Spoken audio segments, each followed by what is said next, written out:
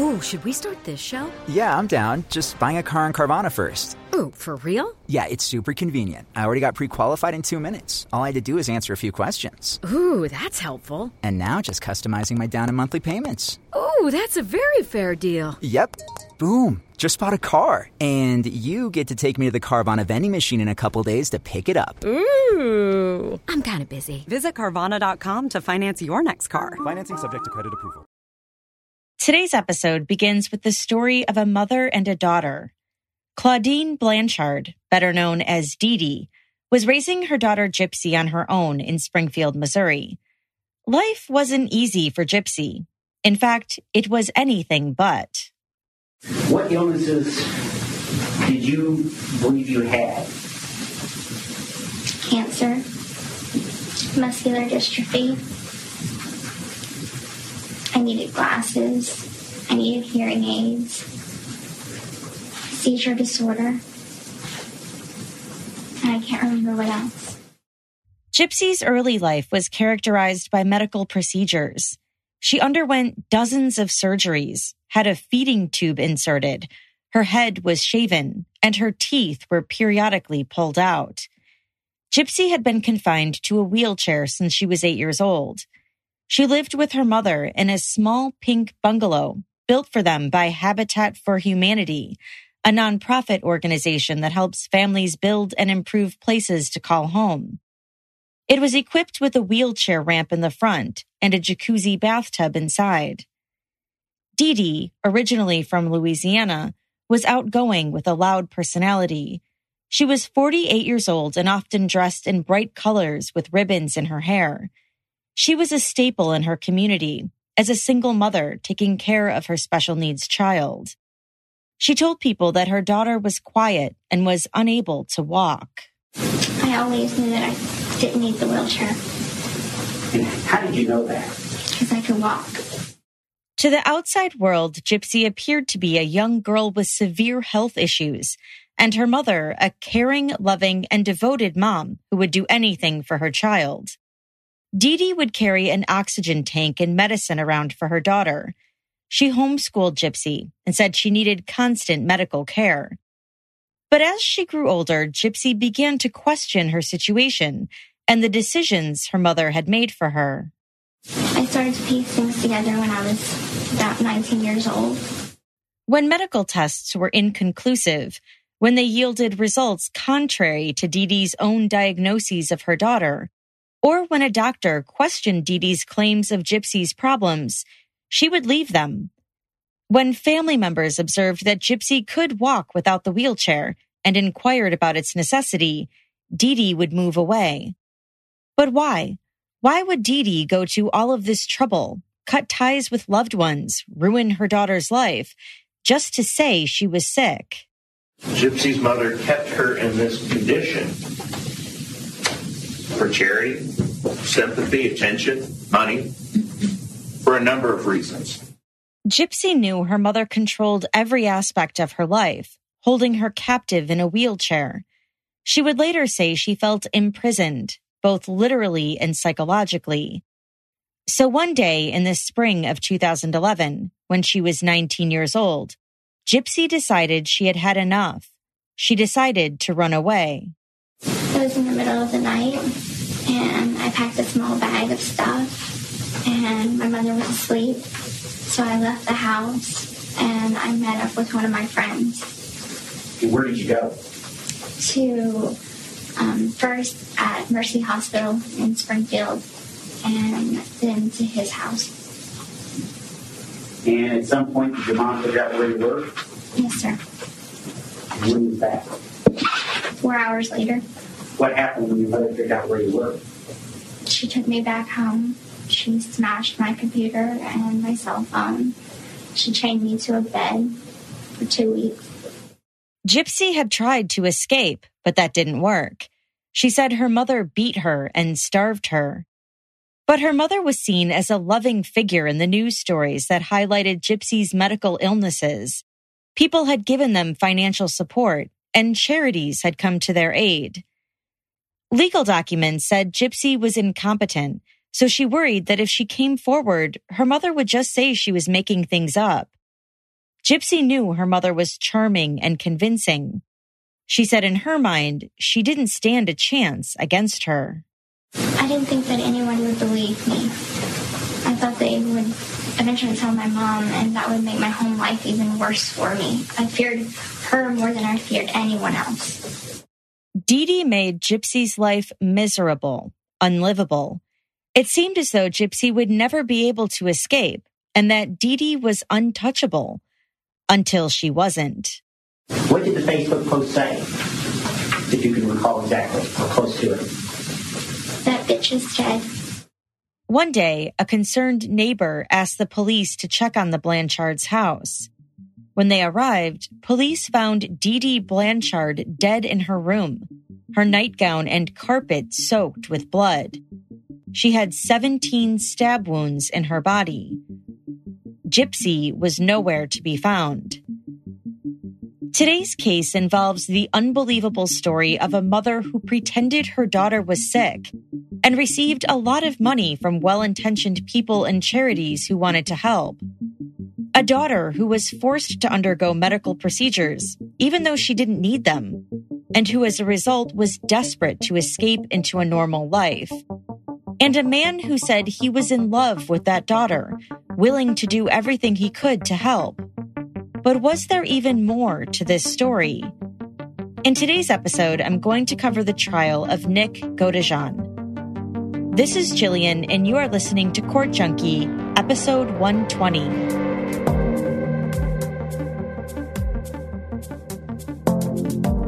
The date was June 14th, 2015. A Facebook post was posted to Gypsy and Dee Dee's joint account. The post was captioned, "That bitch is dead," with an exclamation mark. When family members and friends began to leave concerned comments on the post, the person in possession of the account posted a comment that said, "I fucking slashed that fat pig and raped her sweet innocent daughter.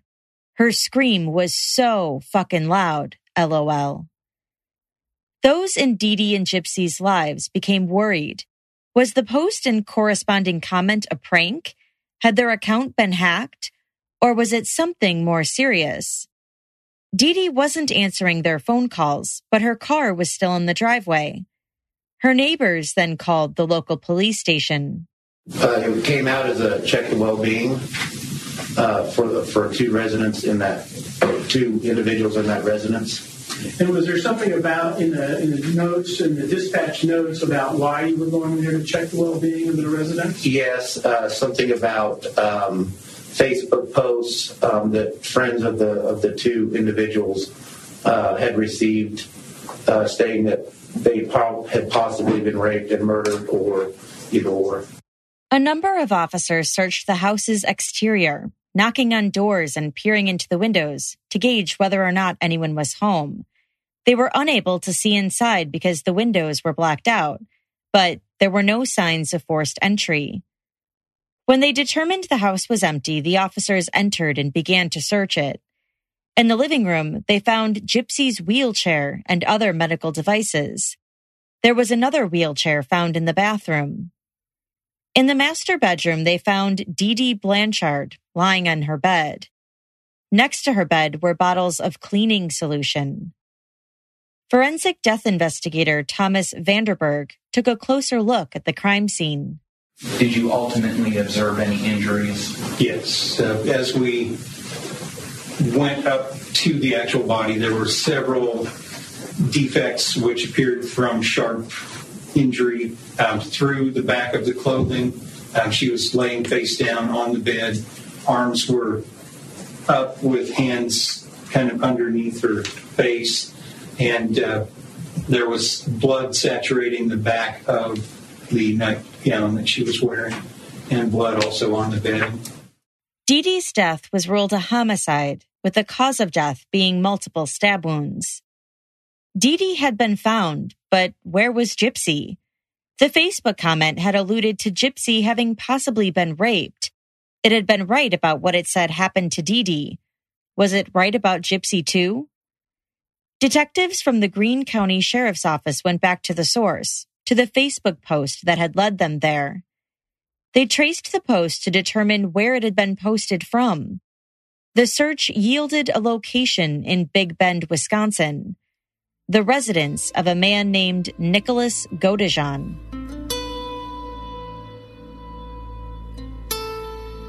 It originated on the DJit Blanchard Facebook account, but as part of those records that were provided from Facebook for that specific account, it showed recent IP activity for logins, and on the 14th, there was an IP address that had logged in numerous times on that day.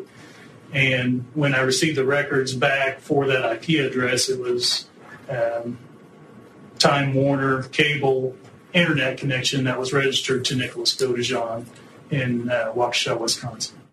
26-year-old Nick Godejohn lived with his family in their home in Big Bend, a village in Waukesha County, Wisconsin. His parents had divorced when he was just 3, but his mother, stepfather, and brother all lived in the home at the time. He had a slight criminal record. In 2013, Nick had been arrested at a McDonald's for allegedly masturbating while watching porn for 9 hours. Other than that, however, he hadn't been on the police's radar. But it wasn't long before Nick became the prime suspect in Dee Dee's murder. Upon tracing the IP address, officers were led to the family home in Big Bend. In conducting the search, did you have some general information about who was associated with that house? Yes. Who was that? It should be Godejohn residence. Specifically, we're looking for any evidence related either to Nicholas and Gypsy Blanchard. Detective Jody Kropp from the Waukesha County Sheriff's Office was one of the first officers who went to search the Godejohn residence. Once there, he found Gypsy and Nick cuddled up together, hiding in Nick's closet. To their surprise, Gypsy was not injured. She was not being held captive. They, for the first time, find out that Gypsy is there willingly as the defendant's girlfriend. A search warrant executed on Nick's computer revealed that the two had first met each other online 3 years earlier. Feeling isolated in their bedrooms with few to confide in, Nick and Gypsy had turned to the internet in October 2012. They found each other on an online dating website. Nick said they started communicating on Facebook and quickly formed a committed relationship. Gypsy found refuge in her relationship with Nick, and the two soon expressed their desires to be more than mere internet pen pals. They wanted to live together, experience life together, act as a normal couple. But there was a problem, a big one. Dee Dee was in the picture. Gypsy thought the repercussions for a second dash would be considerably worse than the first time she ran away from home. So Gypsy and Nick constructed a plan. Well, 3 plans, that is. Plans A, B, and C. Plan A, we already had tried that, which was to meet up at the movie theater, act like we never met before, and try and start a relationship from there, with my mother's permission. What was the other alternative plan? Another one was for me to get pregnant. I believed that since he would be the father, he would have to be in my life. In March 2015, 3 months before the murder, Gypsy sent Nick $800 for him to come visit her. She thought if she ran into him at the movie theater and her mom met him, she would let them date. While at the movie theater, Gypsy snuck into the men's room and the two had sex for the first time. But they realized Plan A didn't work. Dee Dee strongly disliked Nick, making it incredibly clear upon first meeting him. When Nick walked into the movie theater, Gypsy saw the dashing young man she had fallen in love with online. But Dee Dee saw a strange man in his mid-20s entering the Disney movie Cinderella alone. Gypsy and Nick's second plan didn't yield much success either. And then when it came to the pregnancy, which I guess would be Plan C, at some point, the defendant didn't really want to do that plan anymore, correct? He wanted to do it, but his mother wouldn't allow it. So he basically told you, communicated to you, I can't do Plant C. Correct. But a couple weeks before the murder, you kind of still were suggesting to him, hey, could we hold off and try getting pregnant? Do you remember that? Yes.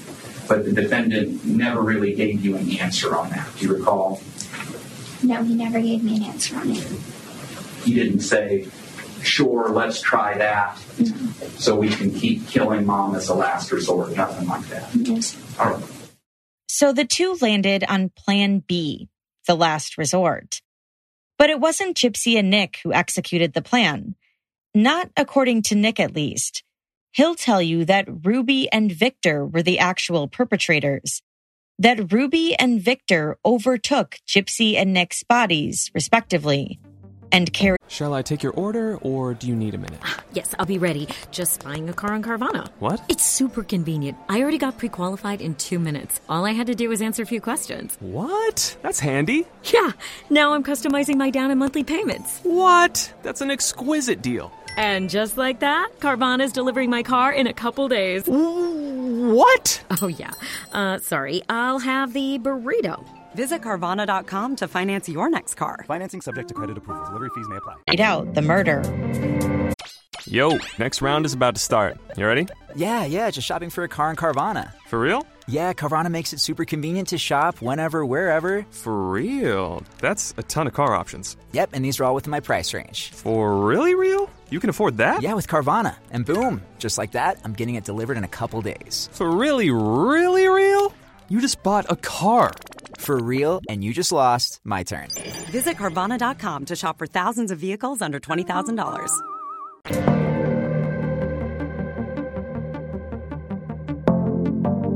Nick Godejohn was extradited to Missouri and ordered to be held on a $1 million bond. So too was Gypsy. Gypsy's neighbors were relieved to find out she would be returning safely back to Springfield. But Greene County Sheriff Jim Arnott warned that things are not always what they appear.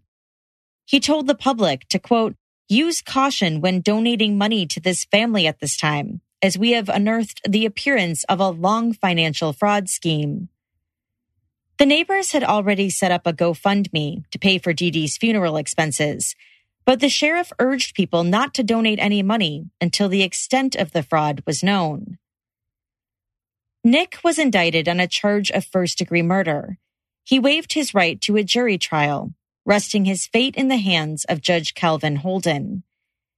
Nick's attorney asked the court to admit into evidence a mental evaluation that psychologist Kent Franks performed on his client. He indicated he might use the evaluation to argue that Nick didn't have the deliberation necessary for a first-degree murder conviction. The prosecution objected to the report, but it was eventually allowed into evidence. In 2017, Nick changed his mind and requested a jury trial. Judge Holden granted the motion for reconsideration and set the jury trial for the following year. On November 8, 2018, Greene County Prosecutor Nathan Chapman delivered the opening statement on behalf of the state. Although it was Gypsy's idea, it was the defendant's deliberation that led to him standing outside of Claudine's bedroom door with gloves on, dressed in black, holding a knife, and thinking, the bitch is dead. And the evidence will show that after that deliberation on June 10th of 2015, he entered that bedroom and stabbed Claudine Blanchard to death. Chapman honed in on this theme of deliberation. He said the murder itself was Gypsy's idea, but that Nick carried it out. And he made clear that this murder was not a spontaneous one. Chapman said Nick thought, considered, and deliberated about whether or not he should kill Dee Dee. He described how Nick stood outside Gypsy's house the night of the murder for a full minute before entering. How he was handed a knife and gloves before entering. How he spent hours on a bus to Springfield and in a local hotel prior to the murder. how he knew about the murder plot a year before he enacted it. All during which time he deliberated and made the decision to kill, Chapman said. And it didn't end there. Nick didn't just consciously decide to kill Dee Dee, he said. He was anticipating it. He was counting down the days. Yes, this was Gypsy's idea, but the defendant on June 10th was ready to kill, and these texts show he was enjoying it. He was looking forward to it. He was excited about it. Later in this episode, you'll hear about those texts and learn just how deep the relationship between Gypsy and Nick was, and whether it continues to this day.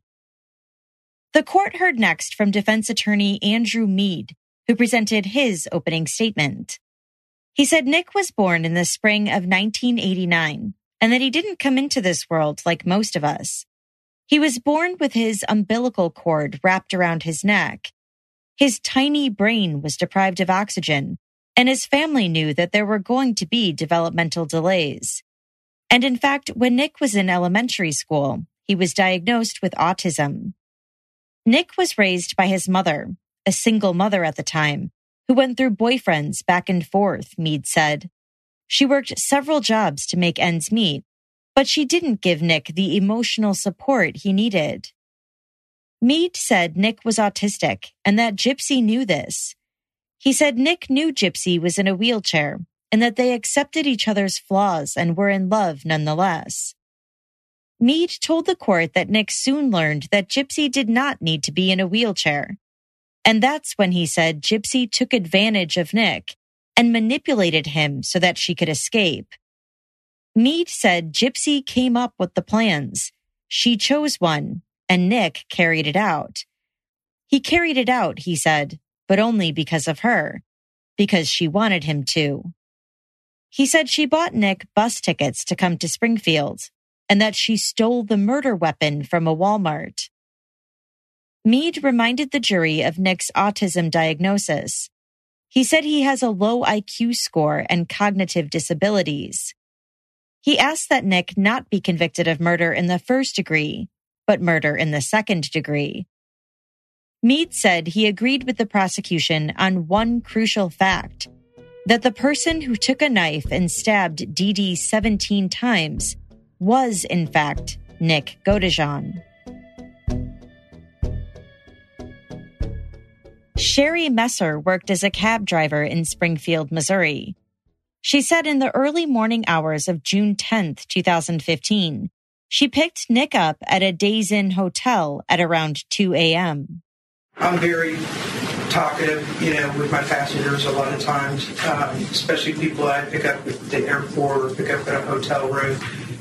Normally I say, what brings you to Spring Patch, Springfield. And this gentleman, hey, I'm from Wisconsin. He said he was here to meet his girlfriend. That's pretty much, just small talk. And then as you were approaching the address at 2103 West Volunteer Way, do you remember him saying anything else or doing anything else? When I got there, he asked me to wait just a few seconds. He was on his cell phone. He was texting he said he was texting his girlfriend to see where he was supposed to, what door he was supposed to go to. It says something like that. And if it's 1:57, fair to say it's pretty dark out? Correct. Okay. And when you got to the address, did you park on the street, driveway, or something different? I was on the street. And eventually, did the gentleman get out of the cab? Yes. Did you make any observations about what he did once he got out of your cab? What I saw is he got out of the cab and he went to the right of the home, right rear of the home. And was there anything odd about what you saw that kind of stuck out in your mind? Just he didn't go to the front door. He went to the rear of the home. That's the only thing. And after refreshing your memory on your log, about what time was it that you dropped him off? The drop-off time was 2:06 a.m. Another cab driver was then called to the home around 5:45 a.m. John Harmon reported picking up a male and female and driving them to the Days Inn. Prosecutors say Dee Dee was killed in between this time. On cross, the defense attorney asked who it was that actually paid the cab fare. Who paid? I believe it was her, the female. The female, she had the money? Yep.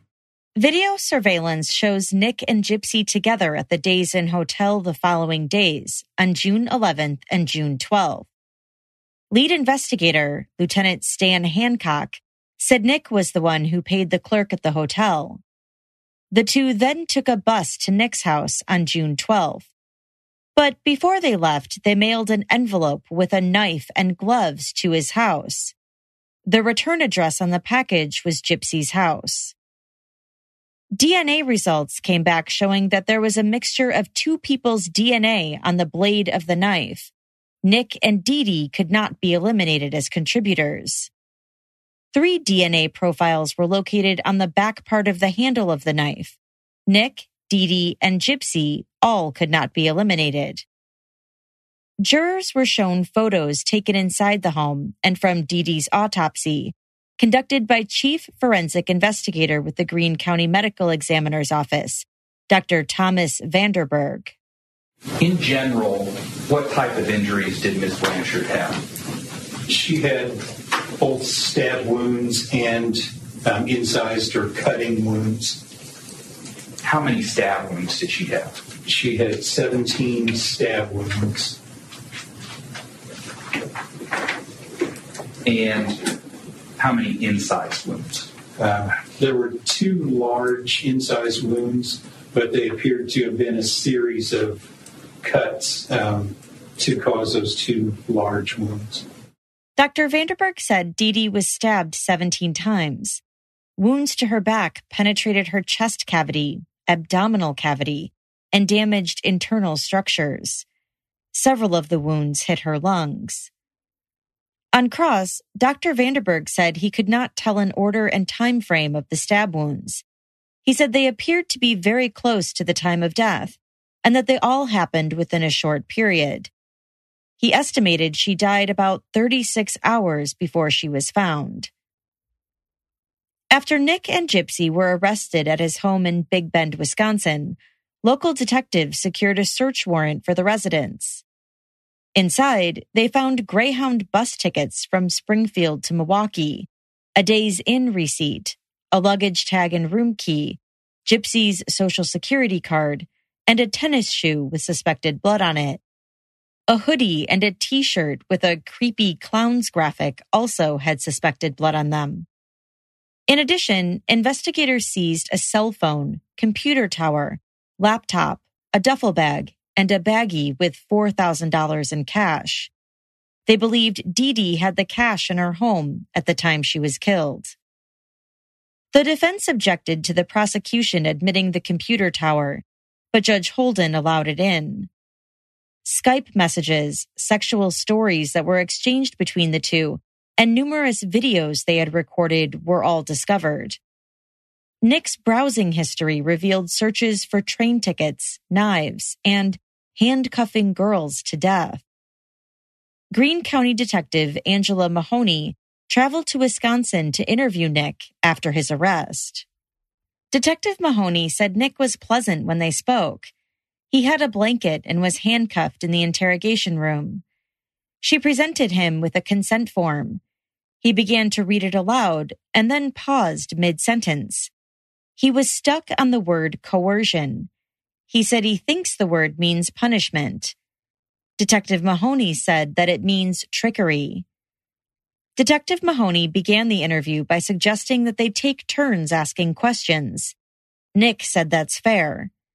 She uncuffed his handcuffs and he explained more about how he met Gypsy.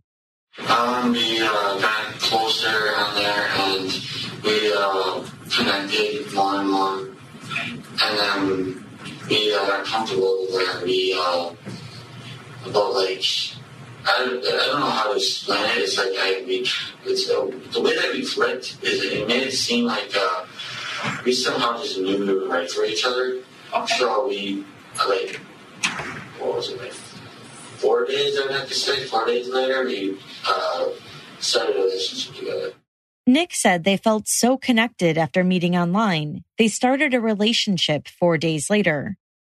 He told Detective Mahoney that Gypsy is his girlfriend and that he loves her. Detective Mahoney told him that if he really loves her, he wouldn't want her in the situation that she's in now.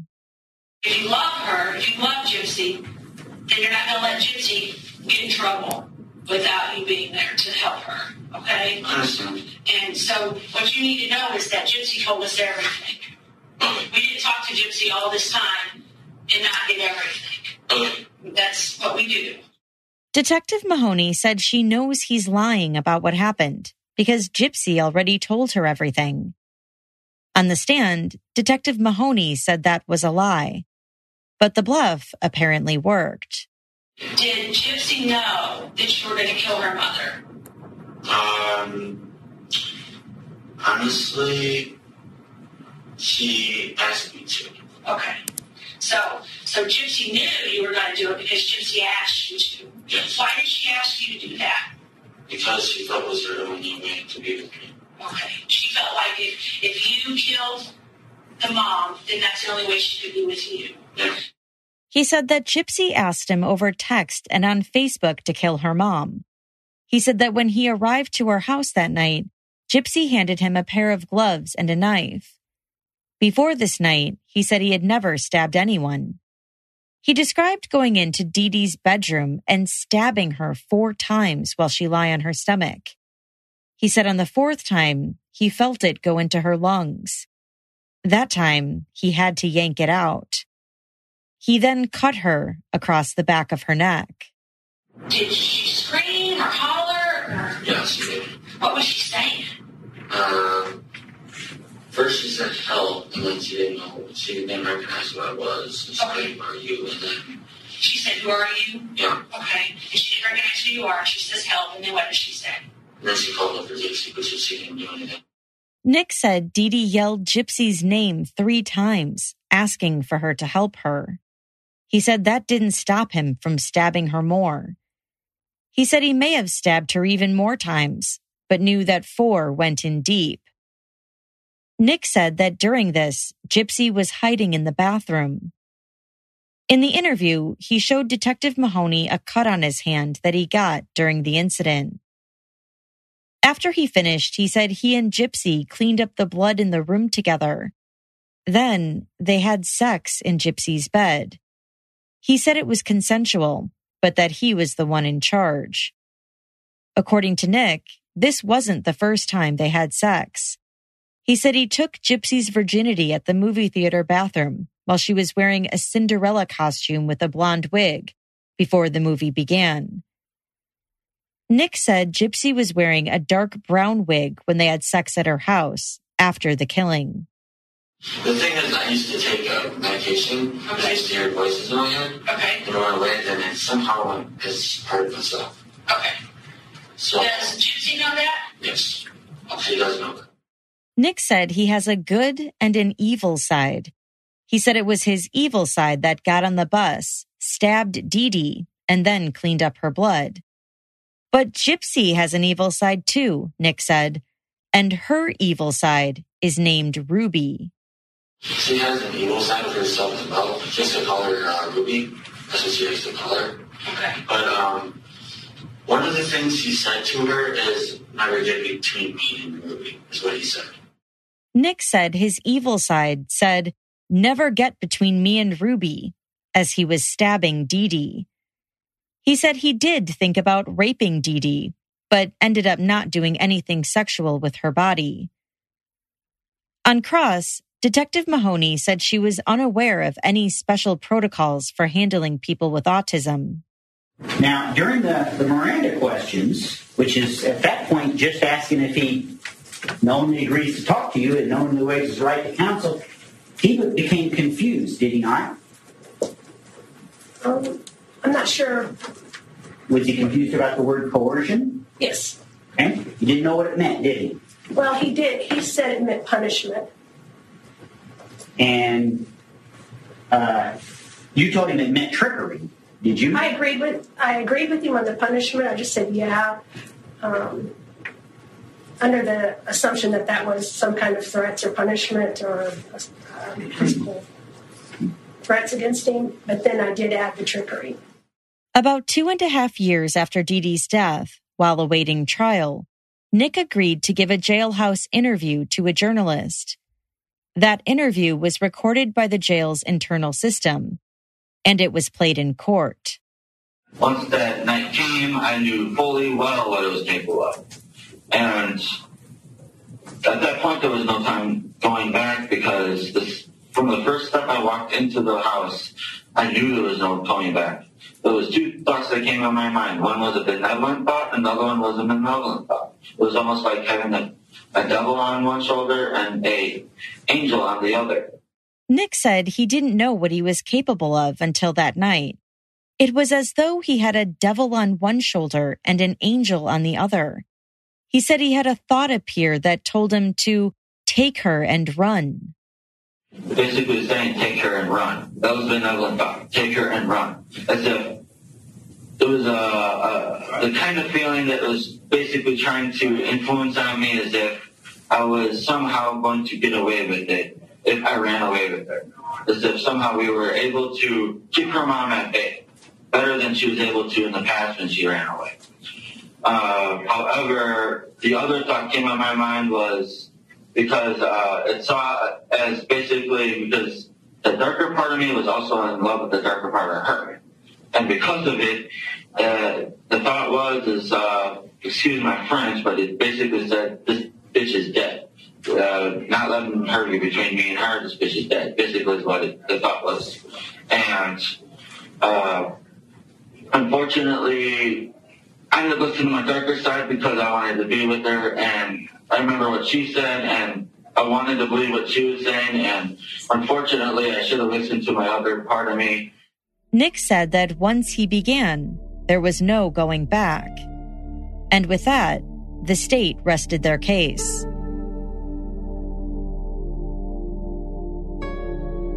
One year after Dee Dee's murder, Gypsy appeared in court for her case.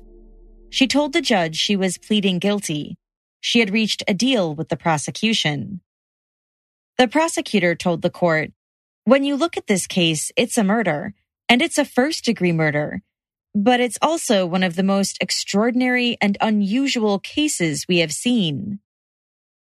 Gypsy pleaded guilty to second-degree murder and was sentenced to 10 years in prison, the mandatory minimum. As part of the deal, there was no agreement for her to testify against Nick, and the prosecution didn't call her as a witness. But the defense did. Please tell us your name. Gypsy R. Blanchard. What do you go by? Gypsy. The defense called Gypsy as their first witness. Dressed in a gray sweater, Gypsy entered the courtroom in a leg brace that would lock up if she walked too fast. Her hair was dark and she spoke in a soft voice. She told the court she's 27 years old and was born in Louisiana. She said she and Nick quickly became boyfriend and girlfriend after meeting online. They maintained an online relationship by messaging and sending videos to each other. She said they had to keep the relationship a secret because her mother controlled every aspect of her life and wouldn't allow her to have a boyfriend. She said she confided in Nick that her mother was forcing her to be in a wheelchair about a year into their relationship. She said she didn't understand the full extent of how healthy she was until she was arrested. Gypsy saw pediatric neurologist Dr. Bernardo Flasterstein in 2007 with her mother. He would later tell reporters that he was skeptical about Dee Dee's claim that Gypsy had muscular dystrophy because all of her tests and blood work came back normal. Dr. Flasterstein reached out to Gypsy's previous doctors, who told him that when they would tell Dee Dee that Gypsy was healthy, she would stop seeing them. Dr. Flasterstein then wrote in his file that, quote, "There is a strong possibility of Munchausen by proxy." According to medical experts, Dee Dee likely suffered from this condition. Munchausen syndrome by proxy is a disorder wherein a caregiver feigns or causes illnesses or injuries to the person they're caring for in an effort to gain attention. Upon discussions of this case in the public discourse, professionals have spoken out connecting symptoms of the disorder with those that Dee Dee displayed. Gypsy told the court that she knew Nick had Asperger's, but didn't understand what that meant. She said she stole money from her mother and mailed him about $800 in cash to come visit her. She said she loved him. We had plans to marry. Any other plans for your future at that point? We planned to have kids. Yes. Did you do anything to prepare for having children with Nick? Yes. What did you do? I stole baby clothes and things for a child.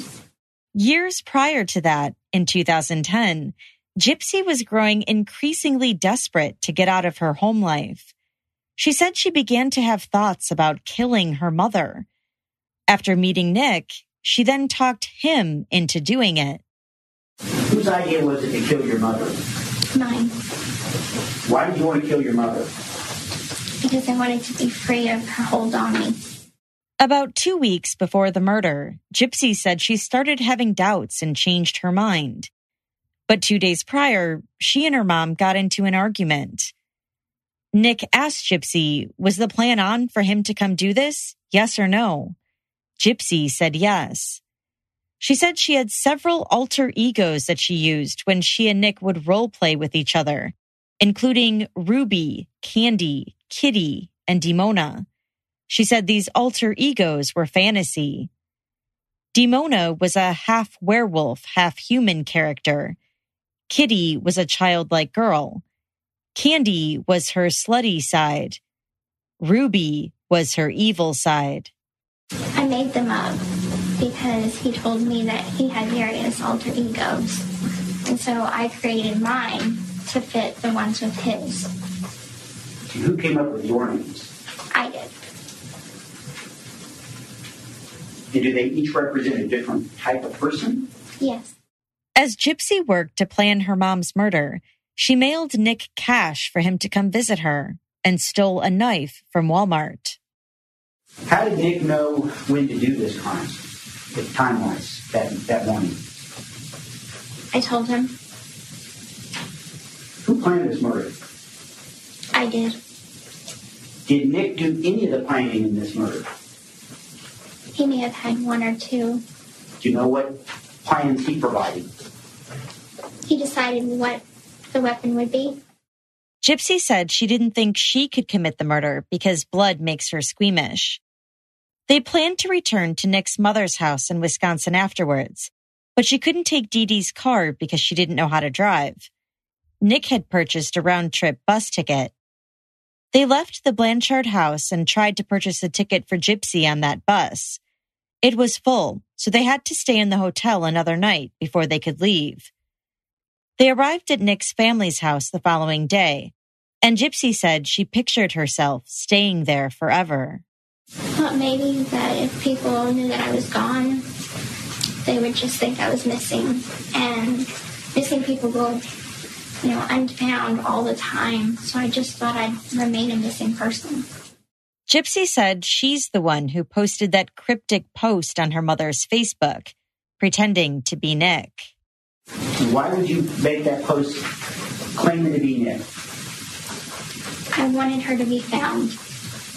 I wanted the cops to find her body. 2 days after Gypsy arrived at Nick's house, law enforcement arrived.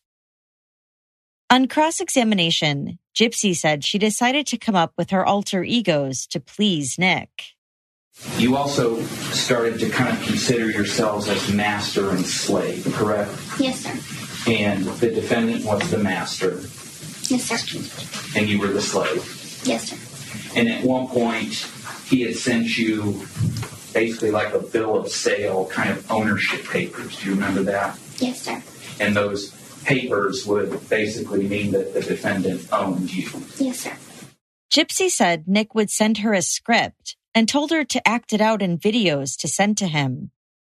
At one point, Nick said he had a rape fantasy. Another time, he said he was an assassin in another life who could protect her.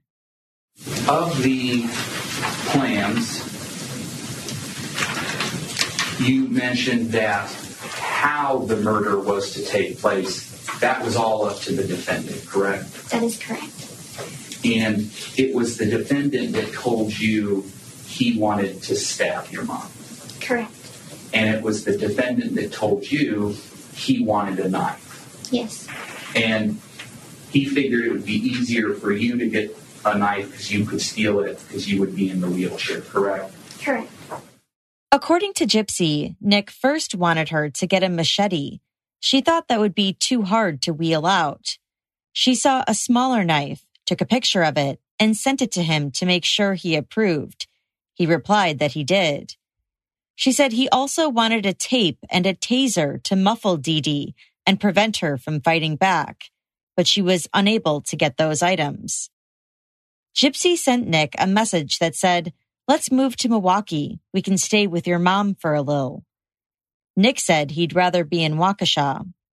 Gypsy said, "Okay, darling, we can look up apartments in Waukesha." In the event they were caught, Nick told her what they would say. On the night before the murder, Gypsy and Nick were texting back and forth. Around 9 p.m., Nick said he expected her to look like his woman should and to wear red fingernail polish. She said she only had pink fingernail polish. He also asked her to wear red lipstick. They settled on pink lip gloss. Nick wrote, "So will you, or how do you wish to present yourself?" Gypsy didn't respond right away, so he asked her again to answer his question. She replied that she'll be in her nightgown with painted pink nails and lip gloss. Nick told her that she better be naked when he gets her from the bathroom after the deed. While you were in the bathroom, you could hear your mom, correct? Yes, sir. And you heard her scream. Yes, sir. And she screamed your name? Yes, sir. Gypsy took a tissue as she began to cry. She said she was sitting on the bathroom floor with her hands covering her ears. Nick knocked on the bathroom door 3 times and scratched twice, which was their code that the deed was done. Afterwards, Gypsy said Nick wanted her to clean up the blood while she was naked because that turned him on. When the defendant agreed to kill your mom, at some point he told you that he also wanted to rape her. Yes, sir. You did not want the defendant to rape your mom, correct? Yes. And in fact, in leaving the decision of how to kill her up to the defendant, you never told him to stab her 17 separate times, right? No. And you certainly didn't tell him to cut her neck down to the bone, right? No. Gypsy became visibly upset on the stand. She said she talked Nick out of raping her mother by offering herself as an alternative. The defense then questioned her on redirect. Did Nick ever rape you? No. And when you guys had sex after your mother's murder, was that consensual? It started out as consensual, yes. What do you mean it started out as consensual? I told him to stop during sex, and he did not. Law and Crime executive producer Kathy Rusan was in the courtroom for Gypsy's testimony and described how the jury reacted to her. So there were 2 female jurors on the front row closest to Gypsy. After a little while, the second one did look at her. But the interesting thing, I have no idea how to read into this or if there's anything to it at all. But the one that sits closest to Gypsy on the front row didn't look at her once. And I watched her a lot because it was easy to watch her because she was close to Gypsy. And at least I never saw her look at her. And she just kind of looked like this and then just kind of down, like away from her and down. So that was interesting. I don't know. It could be her personality. It could be she was uncomfortable because she was right there next to her. But it was interesting because Gypsy was on the stand for a while and she never looked at her. Kathy also reported on whether Gypsy and Nick ever looked at each other during the testimony. So now there's been some chatter about whether or not Gypsy has been giving any looks at the defendant. So describe that for us. Did you observe any of those looks? Okay, I've seen a lot on social media talking about this. One, Goat John never looked at her. And people are saying he was staring her down. Never saw that. And the camera can't really even show the front of his face anyway. But I was at an angle that I could see him at an angle, and I never once saw him look at her. When he did look that way, it was when they had the messages on the screen. For her, she glanced awkwardly kind of in that direction a couple times, and then never again after that. So I didn't see any stare downs between the two of them. The defense called forensic psychologist Dr. Kent Franks. Dr. Franks said that he evaluated Nick twice at the county jail for a total of 11 hours. He determined that Nick has an IQ of 82, which he said is low average. He said that Nick struggles with memory and processing speed and diagnosed him with autism spectrum disorder. Dr. Franks also interviewed Nick's dad to learn about his upbringing and family history. His father said Nick's mother may have drank and used drugs while she was pregnant. The umbilical cord was wrapped around his neck during childbirth, and the doctors said at the time that his brain may have been deprived of oxygen. He was diagnosed with autism in the 2nd grade and was in special needs classes. That diagnosis was changed to Asperger's when he was 13 years old, and he later successfully graduated high school. He worked at a pizza parlor holding a sign outside for about 13 months before meeting Gypsy. Now, you indicated you met with him twice. Was there anything notable about his appearance when you met with him in your interviews? His grooming and hygiene has always been poor. That's something that was apparent in the school records. He's always needed reminders to shower, brush his hair, and brush his teeth. And that was evident when I saw him. He has a tendency to let his beard grow out in an untrimmed manner, sometimes let his hair grow out in an untrimmed manner. So there were deficits in his grooming and hygiene consistent with his history. Why is that important to you as a psychologist? It shows a lack of self-care, a lack of self-management. I think it's characteristic of his disorder.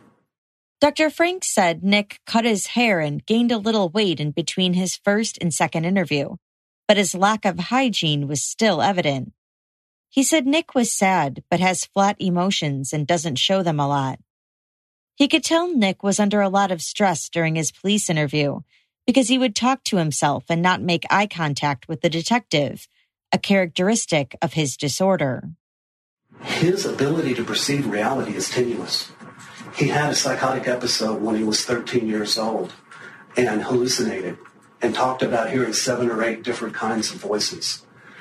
His mother in the Social Security records talked about impaired reality testing, that he had difficulty perceiving reality accurately.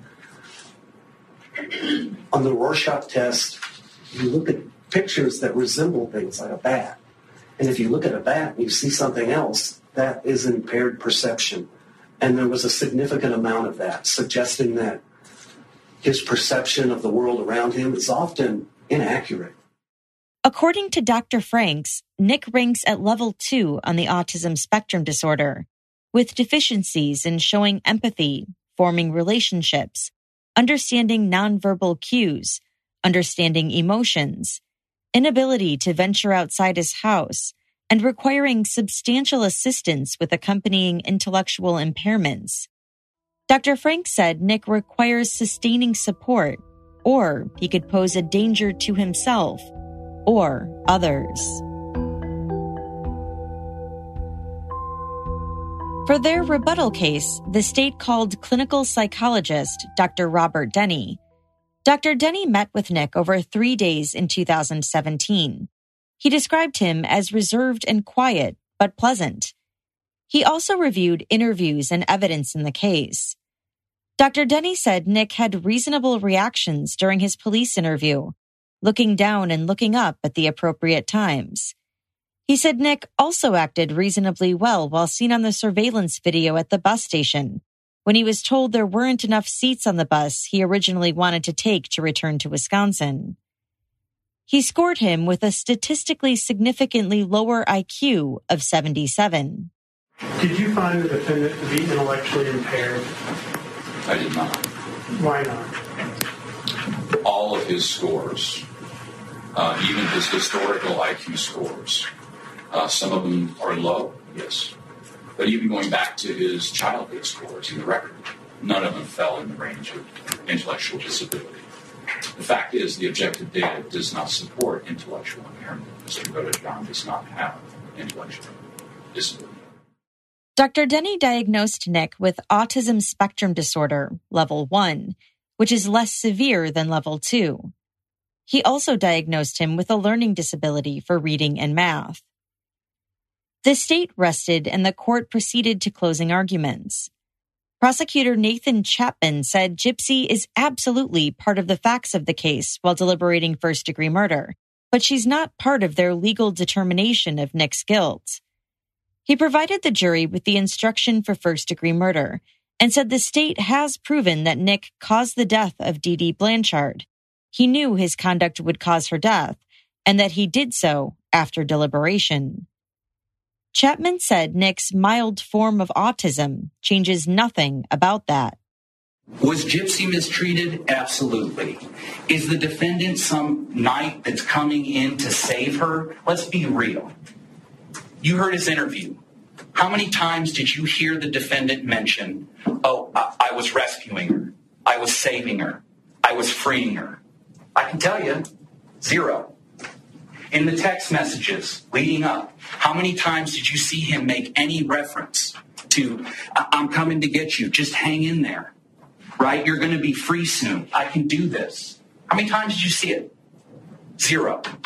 Instead, you see, I expect you to be wearing something specific, red lipstick when I get there. And when I come get you from the bathroom after I murder your mom, you better be naked. The defendant had his very clear own reasons for doing this. So to make this seem like he came in here to save her is completely contrary to everything else you saw. Chapman said there's no question that Dee Dee mistreated Gypsy and that she deserved to be held accountable for that. But she deserved to be held accountable in a courtroom by a jury. All the same rights the defendant has during this trial. The defendant doesn't get to hold court himself in the bedroom when he stabbed Dee Dee 17 times in the back, he said. The defense said Nick is not guilty of murder simply because he does not have the ability to deliberate. Attorney Dwayne Perry said his client is mentally incapable of thinking ahead and of planning a murder. Let's get one thing straight. Who wanted Claudine Blanchard dead? Who? Gypsy did. Gypsy wanted Claudine Blanchard dead. And but for that simple fact, we're not here.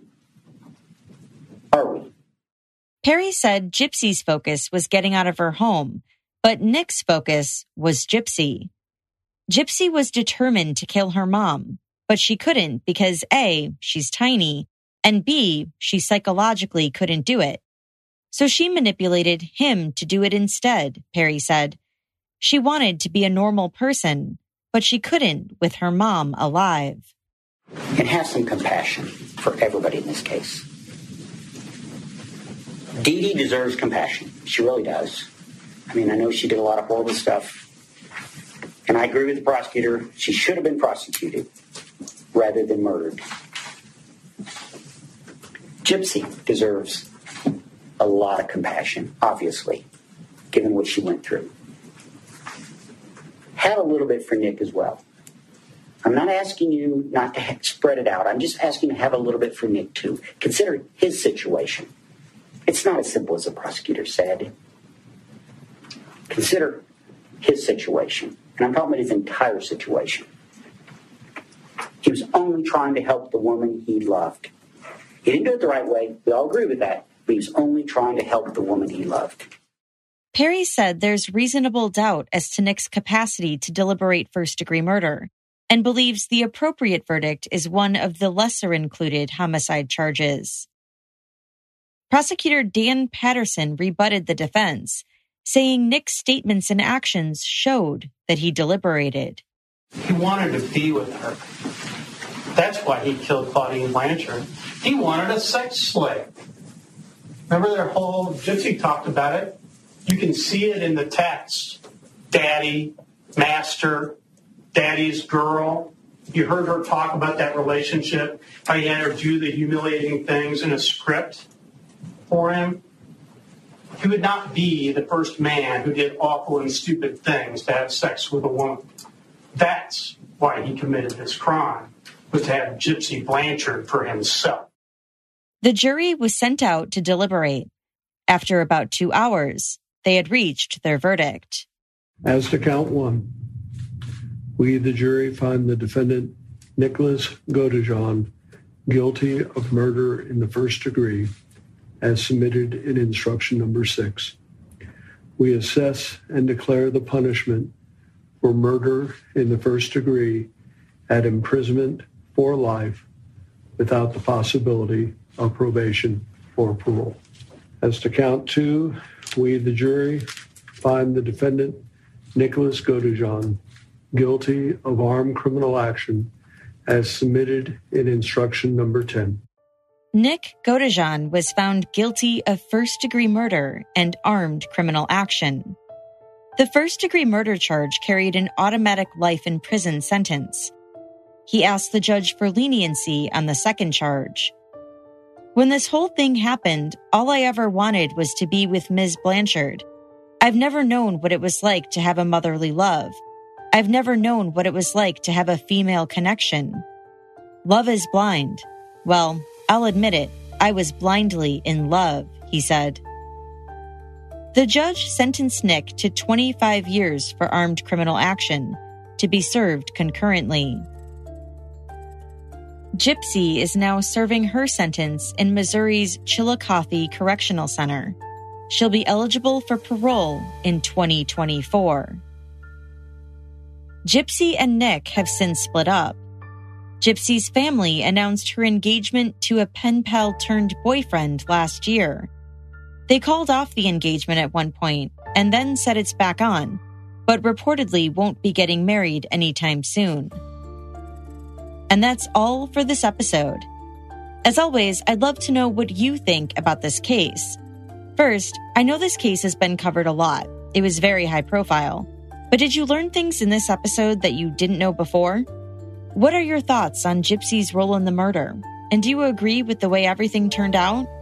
Let me know by joining the conversation on Instagram @CourtJunkie, by tweeting me @CourtJunkiePod, or by emailing me at podcast@courtjunkie.com. This episode was researched and written by Jennifer Tintner and Dylan Andres from the Law and Crime Trial Network. Follow Jennifer on Twitter @Jennifer Tintner, and you can follow Dylan on Instagram @Dylan Andres. Just a quick note about next week. I'll be taking a week off, and so next week's episode will be a replay of an earlier episode, but with a huge update at the end. I'll be back with a brand new episode the following week. Thanks again for listening. Until next time.